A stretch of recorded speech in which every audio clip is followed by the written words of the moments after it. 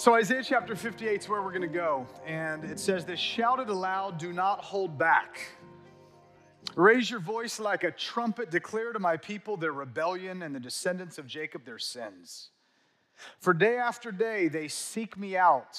They seem eager to know my ways, as if they were a nation that does what is right and has not forsaken the commands of its God. They ask me for just decisions and seem eager for God to come near them. Why have we fasted, they say, and you haven't seen it? Why have we humbled ourselves and you haven't noticed? Yet on the day of your fasting, you do as you please. You exploit all your workers. Your fasting ends in quarreling and strife, and in striking each other with wicked fists. You cannot fast as you do today and expect your voice to be heard on high. Is this the kind of fast I have chosen? Only a day for people to supposedly humble themselves? Is it only for the bowing of one's head like a reed and for lying in sackcloth and ashes? Is that what you call a fast, a day acceptable to the Lord? Is this not the kind of fasting I have chosen?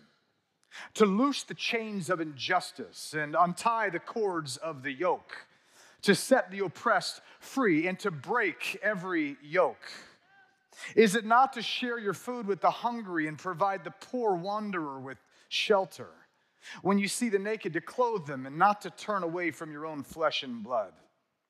Then, and this is the promise, then, everyone say then your light will break forth like the dawn, and your healing will quickly appear, and your righteousness will go before you, and the glory of the Lord will be your rear guard. Then you will call, and the Lord will answer, and you will cry for help, and he will say, here I am. If you do away with the yoke of oppression, with the pointing finger and malicious talk, if you spend yourself on behalf of the hungry and satisfy the needs of the oppressed, then your light will rise in the darkness and your night will become like the noonday. The Lord will guide you always. He will satisfy your needs in a sun-scorched land and will strengthen your frame. You will be like a well-watered garden, like a spring whose waters never fail. Your people will rebuild the ancient ruins and will raise up the age-old foundations. You will be called repairer of the broken walls. And here's our word: the restorer of streets with dwellings. I want to figure out an answer to this question today. How do we restore a broken world? We know that God wants to restore us. The Lord is my shepherd, I shall not want. He makes me lie down in green pastures. He leads me beside still waters. He restores my soul. It's good to have your soul be restored, but it's not enough to have your soul be restored. Because there's a world that needs restoration, that the restored people of the Lord, that have been redeemed by the Lord, are supposed to restore the world and watch the world get redeemed. Can I get an amen? I want to talk about the restoration of a broken world. Is it possible? How do we do it? How do we get there? That's where I'm going today. Pray with me. Jesus, help. Amen. Slap someone high five, say restoration, and have a seat.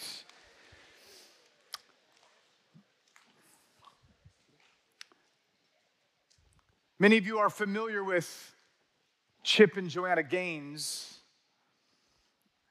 the fixer-uppers. They will go in and find a piece of property or a house that is decrepit or falling apart or been breaking down or not all that it could be or should be, and using ingenuity and creativity, they formed really a franchise on this fixing up of things that were not looking all that promising.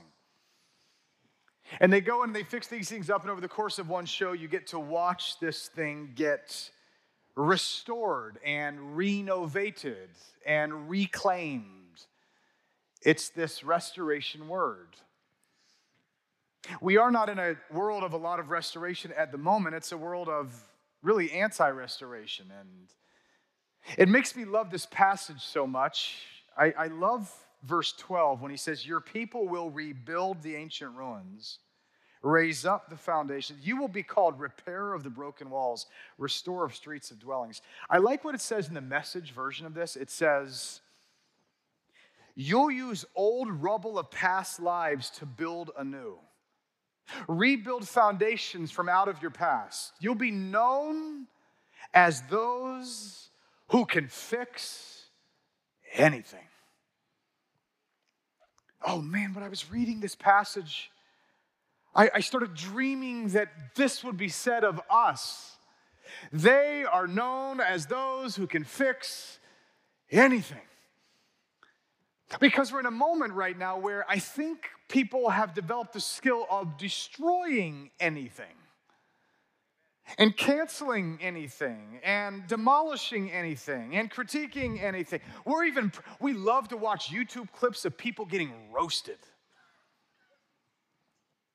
But fixing up, it doesn't really get the clicks. Building up, it doesn't really get the viral notion of the YouTube algorithms and the Instagram shares. Restoration has never been more needed, and yes, restoration has often probably never been less common than it is right now, which is why God says, you'll be known as those who can fix anything. He said, you will restore the old ruins, rebuild and renovate, make the community livable again. So I was over in Morocco, and it's a Muslim country, and obviously I was on a little bit of guard. You know, you had this battle, this war between Israel and Hamas is taking place, and here's an American going to a Muslim country, and I was talking to all sorts of people, and one of the more surprising conversations went like this, and it happened multiple times. Hey, is this your first time to Morocco? Oh, yes. How do you like it? I love it. I love the Moroccan culture, the people, the country was incredible. I would then ask them, have you ever been to the United States? And they would say, oh, no, I've never been. To which I would say, would you like to come visit sometime? To which they'd say, oh, I would never want to do that. Why would you never want to do that? They said, oh, I've seen the news. I know how violent your country is. I was like, wait, what? I'd be afraid to go in the streets. And I'm like, no, it's not so violent. They're like, if I was there now, they'd say, was there a shooting at a, mega thing last week? Yeah, was there a shooting after the Chiefs thing? Yeah. Oh, yeah, I reckon there was. It's all. Now I'd be so afraid.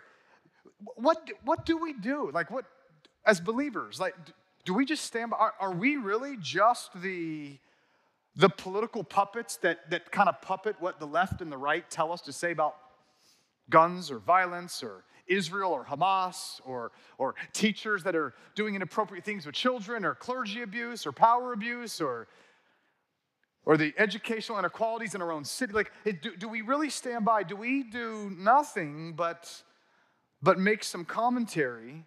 Or are we supposed to be those that it's said of us, you'll be known as those who can fix anything? I just want to arouse the vision again in the church of God's people that we've got Jesus. We've got the power of Jesus. We've got the mind of Jesus. We've got the help of Jesus. We've got the resources of heaven. We are supposed to be those that we walk into a city and they would say, they can fix anything. I want that again. I want us walking into cities, and by the time we're done, the cities are changed because, as they would say in the book of Acts, they made no small disturbance in that place. See, the whole message today is this: it's not enough to receive restoration. We need to bring restoration. If I was summing up this sermon in just one line, it's really just this: the people of God are supposed to be those who can fix anything.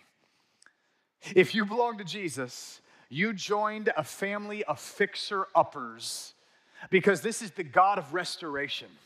You're in a culture where Jesus would often contrast the father of this world with his Father in heaven. The father of this world is the father of lies. The God of heaven is the Father of truth. We live in a world of the father of destruction. He comes to steal, kill, and destroy. Jesus comes to give life more abundantly and to build things up. Jesus brings restoration everywhere he goes. So how do we do it? Which is why this passage is just pure gold. Verse 1, he says, shout it aloud, don't hold back, raise your voice. Tell my people their rebellion, their descendants of Jacob, their sins. I got to tell you right now, I'm not critiquing the politicians, as little confidence as I have in them. I'm not critiquing the powers that be, as little as confidence as I may have in them. Right? This is a message where he says, go tell my people their sins. It starts by dealing with our house, our in-house. We've got to do something about our stuff. He says to them here, day after day, they seek me. You might want to put it in quotes. They seem eager to know my ways, as if they were a nation that did what is right and hadn't broken my commands. They ask for just decisions, and they seem eager for God to come near them. And they say, why have we fasted and you haven't come near? In other words, the people of Israel, they were complaining because their spirituality is on display, and yet there seems to be no fruit for their labors. They're going to church and praying prayers, and the prayers are not being answered. The setting of this would have been the Israelites, the Jewish nation, was under the discipline of God. The temple worship was basically set aside, and God's people, a lot of them were taken to other countries. But now there's been a regathering. God's people have come back. It was almost like us during the pandemic. You might remember churches had to shut down. There's been like a 70-year shutdown of God's people, and now they're coming back together and like, oh, good, we get to worship. And they're bringing their songs, and they're singing their worship stuff, and they're preaching their sermons, and they're reading the Bible, and they're going through Torah, and they're even praying and fasting, and they're praying for things that are not coming true. And it seems like instead of light, there's darkness. Instead of prayers being answered, it seems like there's a closed heaven. And they're saying, God, what's up with this? And God says, what's up with this is this.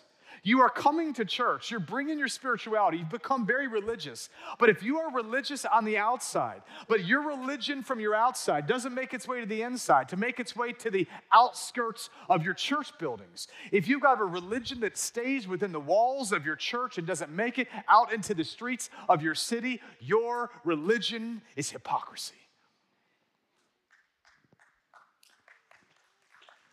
If you claim to have a relationship with me, who is the restorer, and you claim that you've got nearness to me, and I am a restorer, and then you go out into school districts, and you go out into places where there's foster systems that are broken, and children waiting to be taken in, and children that are at risk, and they're on a prison pipeline straight from the third grade. If you're going into a place where you work with people that are getting divorces and their families are falling apart and people's minds are going crazy and they're depressed and they want to end their own life, if I've sent you to that job, that school, that neighborhood, that whatever, you need to know that if you are going with me, you bring restoration everywhere you go. Or call it something else. Don't call it the faith of the Most High God, because wherever I go, I bring restoration. And if you're going to go and just bring another comment on another Facebook post, I'm sorry, but it's not going to cut it. The people of God are supposed to be known as those who can fix anything. My favorite piece of literature in all of American history is actually a letter from a Birmingham jail. Martin Luther King Jr. writes this while he's incarcerated on some pieces of newspaper, writes out arguably one of the greatest creations that we've had in American history. Let me read you a little quote. He says, the judgment of God is upon the church as never before. If today's church does not recapture the sacrificial spirit of the early church, it will lose its authenticity, forfeit the loyalty of millions, and be dismissed as an irrelevant social club with no meaning for the 20th century. We could fast forward this to the 21st century. Every day I meet young people whose disappointment with the church has turned into outright disgust. The words are as true today as they were at that time. God says, if you've got a churchiosity, a religiosity, a Christianity that never makes its way to what this passage describes, don't be surprised when the world around you stays disgusted with something that's missing, because there's a hole in your gospel that you need to account for.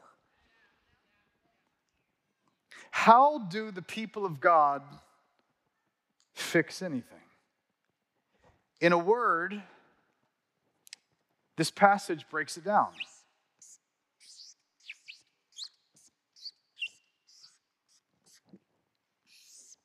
justice.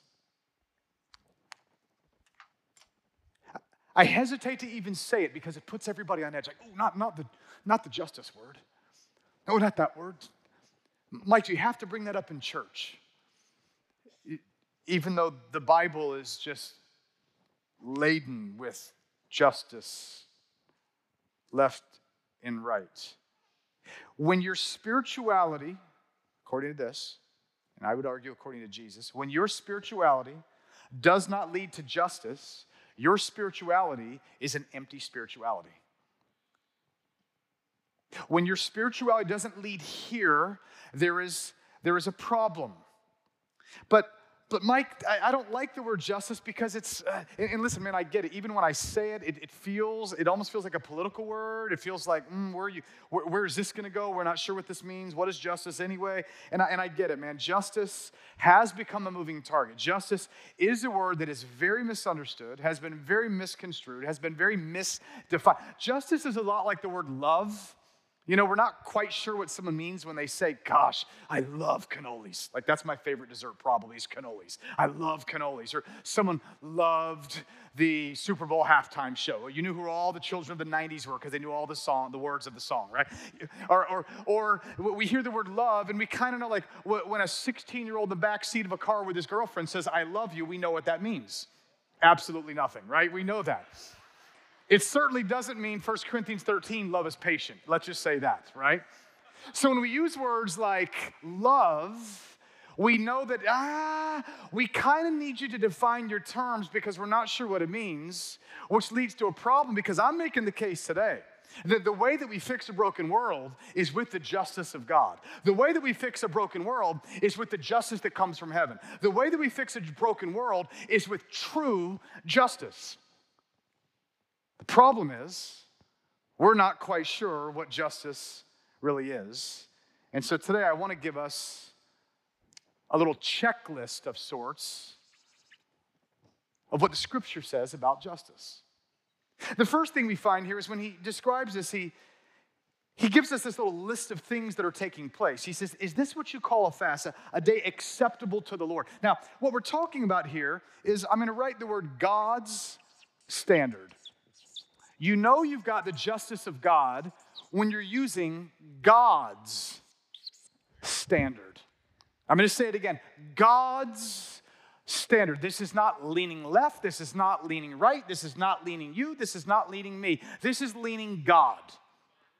It's justice when it lines up to the verdicts of the judge. And I got to be real clear on this. Thank God I live in the country that I live in, but the judicial system of the United States of America doesn't get it right every time.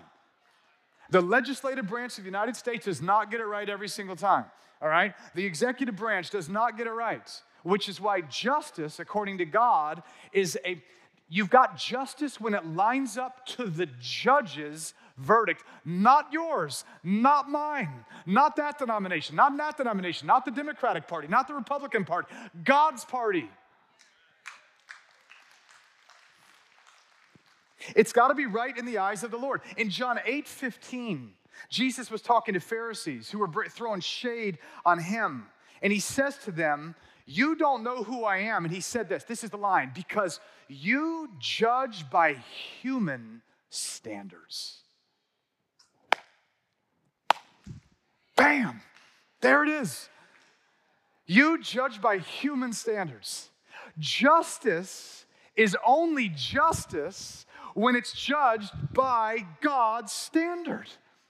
Now, the problem is, justice has been hijacked because if you lean progressive, you're going to get some justice issues right. And if you lean conservative, you're going to get some justice issues right. But what you and I have been bullied into is to have to and I've even had people tell me, Mike, I got to stay on brand. Because I've asked people, I notice you'll speak up on this justice cause, but you never say anything about this justice cause. And they'll say, but I got to stay on brand. And I'm like, when your brand is different than his brand, you need to change your brand. So, for example, when we come to a city like ours, where there are things that are not right, Something must be done. Wendy, would you join me up here? I'm going to ask Wendy to come up here, and I want Wendy, could you get some wild applause?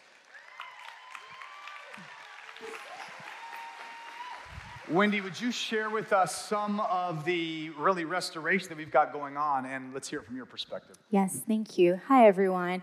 My name is Wendy Roche. I am the local missions coordinator.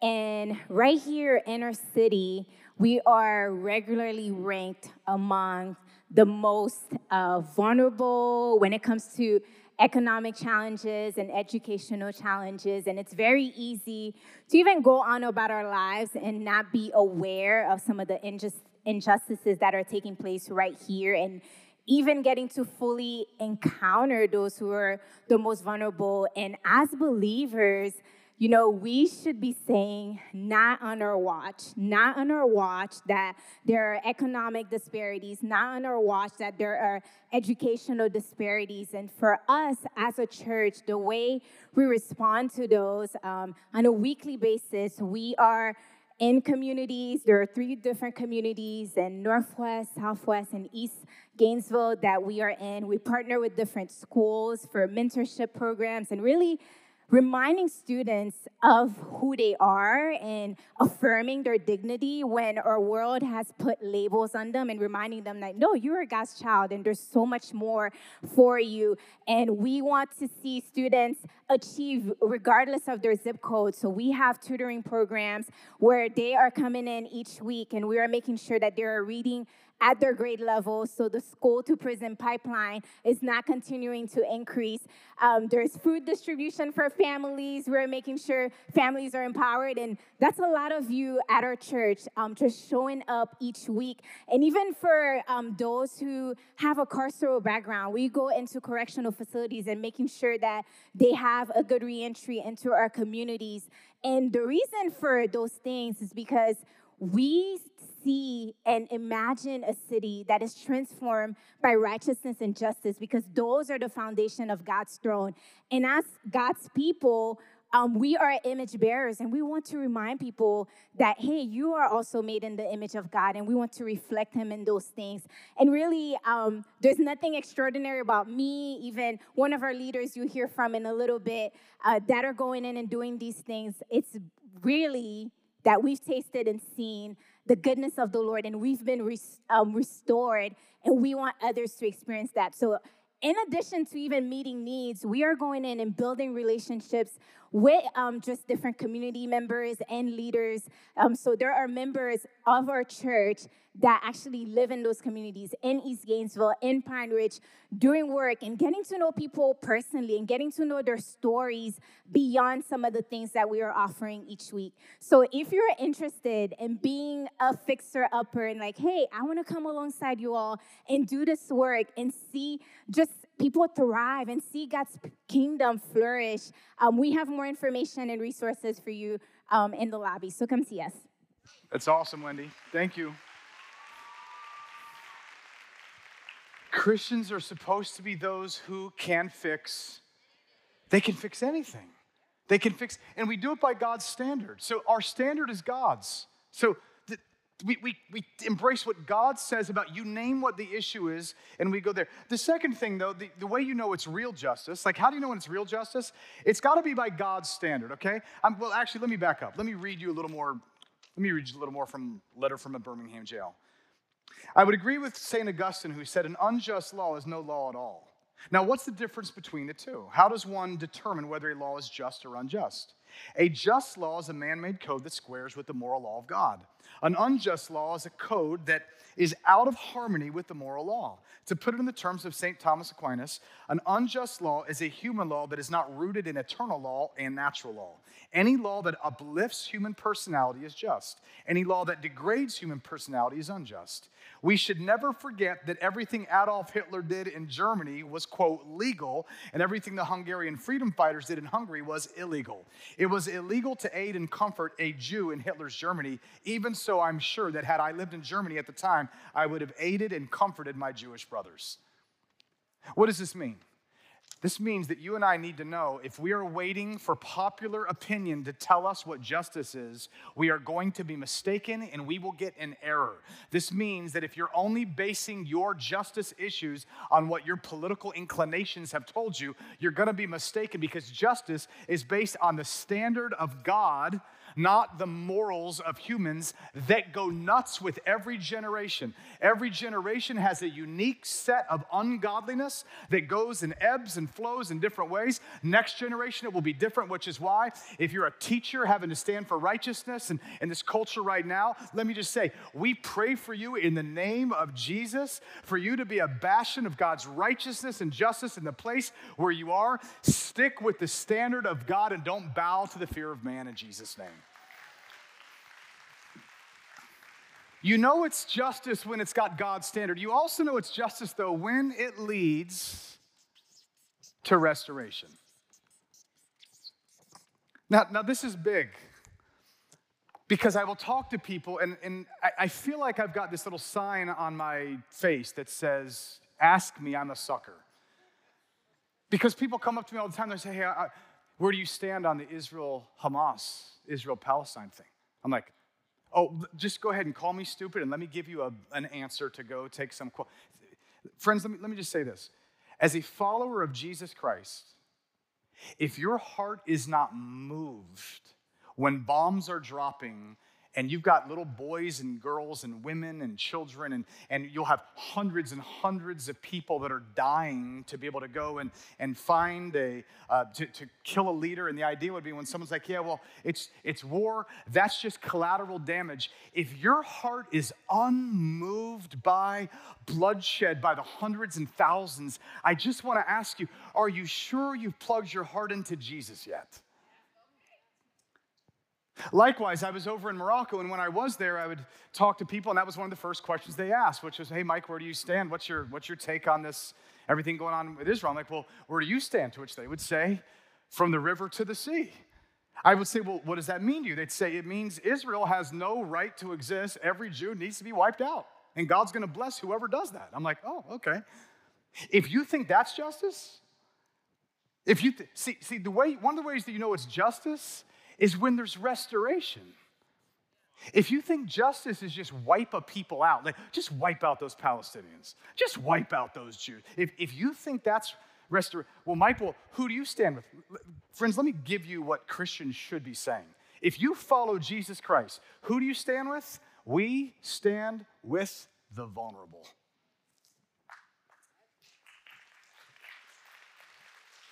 If someone is vulnerable and you follow Jesus, because when I'm reading this, what he says is, "Isn't this the fast that I've chosen? Untie the cords of the yoke, set the oppressed free, break every yoke, share your food with the hungry, provide the poor wanderer with shelter. When you see the naked, clothe them. Don't turn away from your own flesh." This is what when someone is vulnerable, when someone is weak, when someone is needy, when someone is broke as a joke, when someone is downcast and poor, those are the people Jesus says, "I send you." To which you'd say, "Well, Jesus, you would go lay your hands on people." And he says, "Exactly, you are my hands."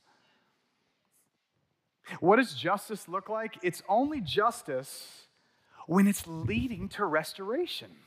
If you think justice is get rid of Israel, get rid of Palestinians, cancel that person, roast him, demolish her, everybody gang up on that. See, it's weird. We live in a moment right now, they're basically just tearing down and they're calling it justice. I just want to make sure you understand this. If there is no restoration coming, you haven't done justice. All you've done is vengeance, and vengeance belongs to God.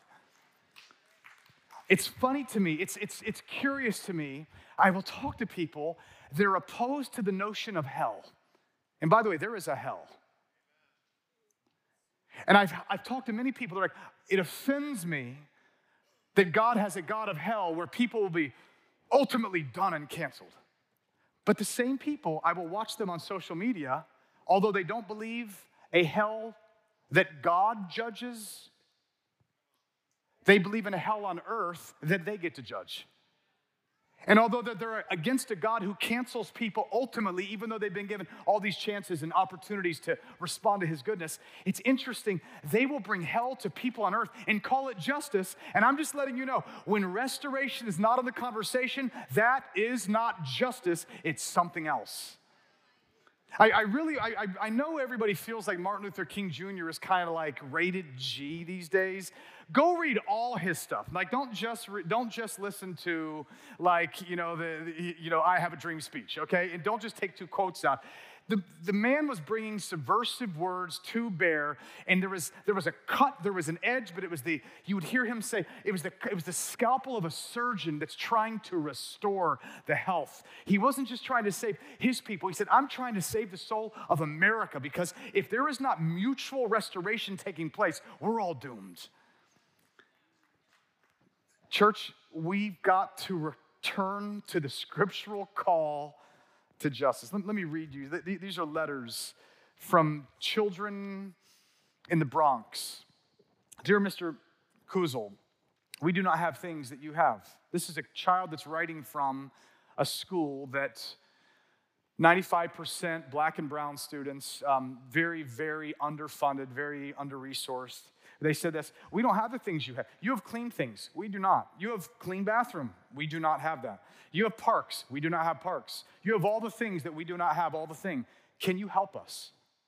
So there's a letter written to this person. The letter from this child, her name was Aaliyah, came in a fat envelope with 27 letters from a class of 3rd grade children in the Bronx. Other letters that the students wrote, they said things like this: we don't have no gardens, no music or art, no fun places to play. One child said, is there a way to fix this problem? To which I always have people say, Mike, just preach the gospel. Friends, if our gospel doesn't fix problems, our gospel is a false gospel. Listen, man, I get it. It starts with Jesus getting inside of us, but if the Jesus inside of us doesn't get out of us, I question if he ever got in you. Another note concerns, you hear the concerns of these overcrowded schools. They said, we have a gym, but it's for lining up. I think that's not fair. The one that affected this person the most, that was written by someone named Elizabeth, she said, it is not fair that other kids have a garden and new things. We don't have that. I wish that this school was the most beautiful school in the whole wide world.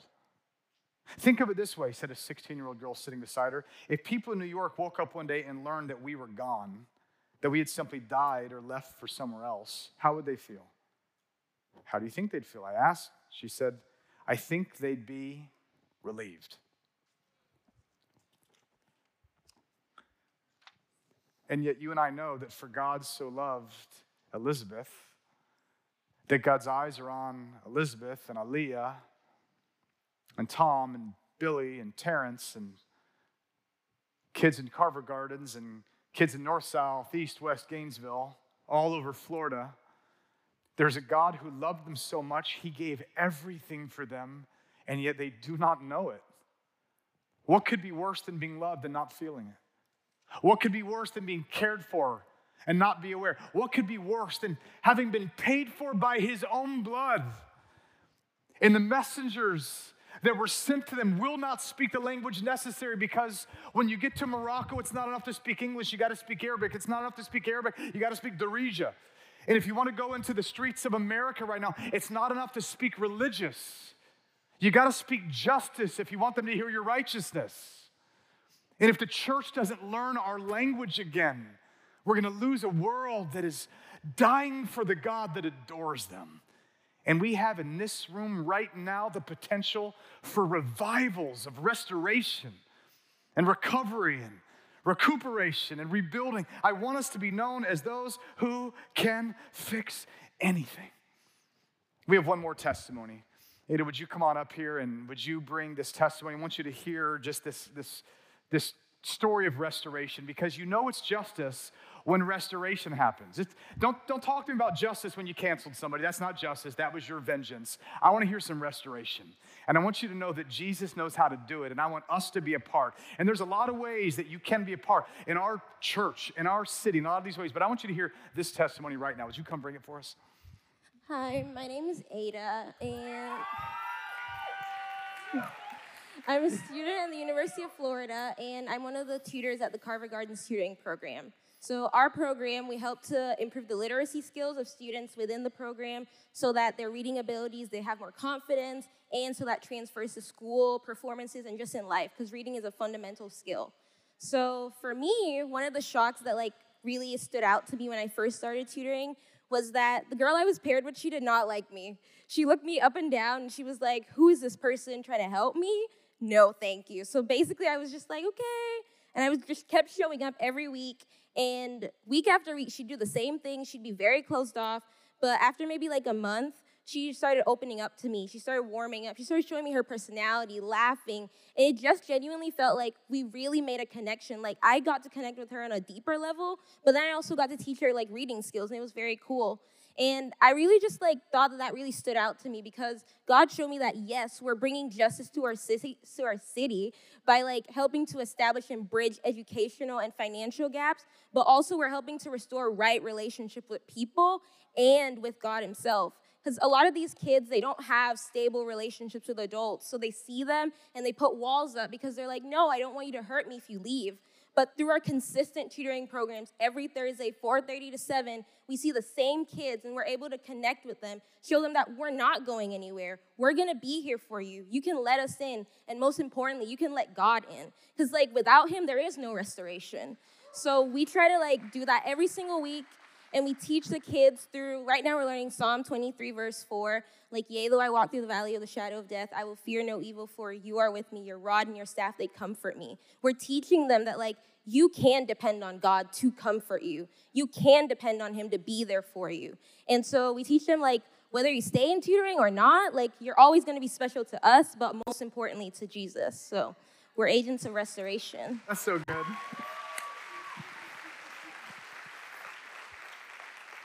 As her side gig, sometimes she comes and helps me do sermon preparation on Thursdays. So just so you know, some of what you get today, she's one of the originators of some of that. You know it's justice when it brings restoration. Let me tell you other ways. Have any of you ever met Bree? In our kids ministry, Bree. So Bree works here in the kids ministry. I don't know if you've ever watched Bree with children, but one of the things we try to do in our children's ministry is we want to be able to help kids of all abilities, of all backgrounds, all kinds of situations that they would be in. Here's the reality. There are some children that have experienced some things, some traumatic lives, that it is very, very difficult for them to be in situations other people just take for granted. It's also very hard to even be able to go to church when there's no one that can even handle the challenges that are there. Bree, if you've ever watched her, she has this superpower from Jesus that when no one else can calm a child down and speak the child's language, if you've ever watched this, it is unbelievable to watch a child who's having the hardest time because of what things that has nothing to do with anything they ever did wrong, right? And they're going through this, and Bree can get in their place, in their face, in their space, and love them and share the love of Jesus in a way that is miraculous. One time I was over there in kids ministry though, and when I walk in, I'm just kind of doing my little thing, taking note of what's going on, and Bree's back in the tech booth. She's doing the tech in the sound booth. To which I'm asking Bree, what are you doing in the sound booth? To which she says, well, we didn't have enough leaders to be in all the spaces today, so we had to take me, because she just kind of will roam around sometimes so she can be there for all those other needs. And in my heart, I'm thinking, man, I don't want Bree in the tech booth. I want Bree out there with these children ready to do her superpower magic with them. If you hate the word magic, you know what I'm saying, right? That's what I want her doing.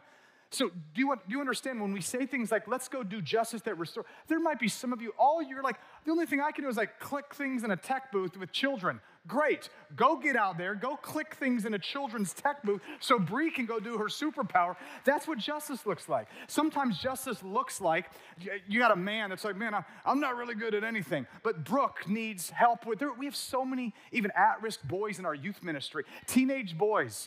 In my microchurch recently, we went around, what teacher most influenced you? Almost every one of the men mentioned a man. Boys need men in their lives to speak into their lives. You got some man, he might be he goes there, and you got some 16-year-old boy starts talking, and the leader's just like, ugh. And he's and he talks, ugh. And then they're all done, and all he did was grunt. And the young person's like, man, I love the way he listens to me. You could say, what is that? That's called doing restoration in someone's life.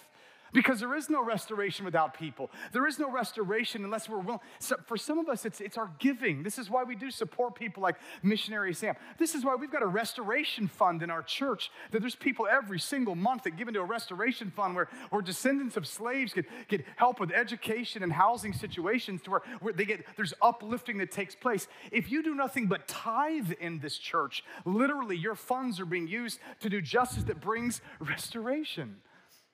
Man, I long for people to say about Greenhouse, those people can fix anything. They can fix anything. You know it's justice when it's God's standard. And some of you need to hear this. Don't bow. You can't compromise God's standard of the divinity of Christ, or God's standard of sexuality, or God's standard of what he says about a plethora of issues. It's God's standard, but it's got to bring restoration. But at the end of the day, it's got to point to Jesus. Oh my gosh, man. The original Bible didn't have chapter divisions. This is chapter 58. Chapter 59 goes like this, verse 1. It's not up on the screen. Surely the arm of the Lord is not too short to save, nor his ear too dull to hear. But your iniquities have separated you from your God. Your sins have hidden his face from you so that he will not hear. The message of Scripture is that sin itself separates us from God. We need a Savior, and his name is Jesus. The justice we have, it's got to point to Jesus. I have zero confidence in justice without Jesus. I have no confidence in moral programs that are not grounded and founded in the way of Jesus. And so I end the sermon really pointing to him. I'll tell you a couple stories, and I'm just going to call it a day. Jesus tells this story. Number one, there was a woman who was treated unjustly. She had been hurt and abused and taken advantage of, and she goes to the judge, and she cries out to the judge. By the way, this is Luke 18. She cries out to the judge, give me justice. She cries out for justice against her adversary. Now, by the way, I want to say this. We do believe in forgiveness. It is also appropriate to pray for justice against your adversary. You can do that. It's biblical. At the end of this parable, Jesus says, the judge, he's not even a good guy, but he gets so sick and tired of hearing this woman bother him that he finally says, give the woman justice. Will not your Father in heaven give justice to those who cry out day and night? He says, nevertheless, when the Son of Man returns, will he find faith on the earth? In other words, don't give up your heart of justice, but connect your heart of justice with God. It is appropriate to cry out for justice. Everyone say justice. But then he tells a second parable in the same setting. And it's pretty subversive because it's unclear how it fits. He says there were two people that went up to pray at the temple. One was a Pharisee and one was a tax collector. The Pharisee looked around, and I like this passage in Isaiah 58. It says, the pointing of the finger and the malicious talk. The Pharisee, like a Psalm 58 hypocrite, he pointed his finger, and with malicious talk, he prayed. He said, oh God, I thank you that I'm not like all these sinners, all these perverts, all these sexually immoral, all the thieves. I thank you that I'm not like all of them. But there was a second person that went up to the temple who was a tax collector. They were known for being cheats and swindlers. They were turncoats on their own race. They were known for being sinners. When sinners were being coupled with another people group, it was called the tax collectors and sinners. They were synonymous with sinner itself. He says the sinner goes up, this tax collector, but he does not lift his head and puff his chest. He beats his brow and he says, God have mercy on me, a sinner. And Jesus says one of them went away justified, and the other remained condemned. What's the lesson? I believe it's this. We must be those that cry out for justice against our adversaries. But if you cry out for justice, but your next move is not an immediate beating of your breast for mercy, you're going to become self-righteous. You're going to pick and choose your causes. You're going to look down on other people. And in your quest for justice, you'll lose restoration. You'll never get to Jesus. And you're going to condemn the people around you, giving up the mercy that you need for Jesus to make you right, which is humility. Which is why in Micah 6 it says, what does the Lord require of us? Do justice, love mercy, and walk humbly.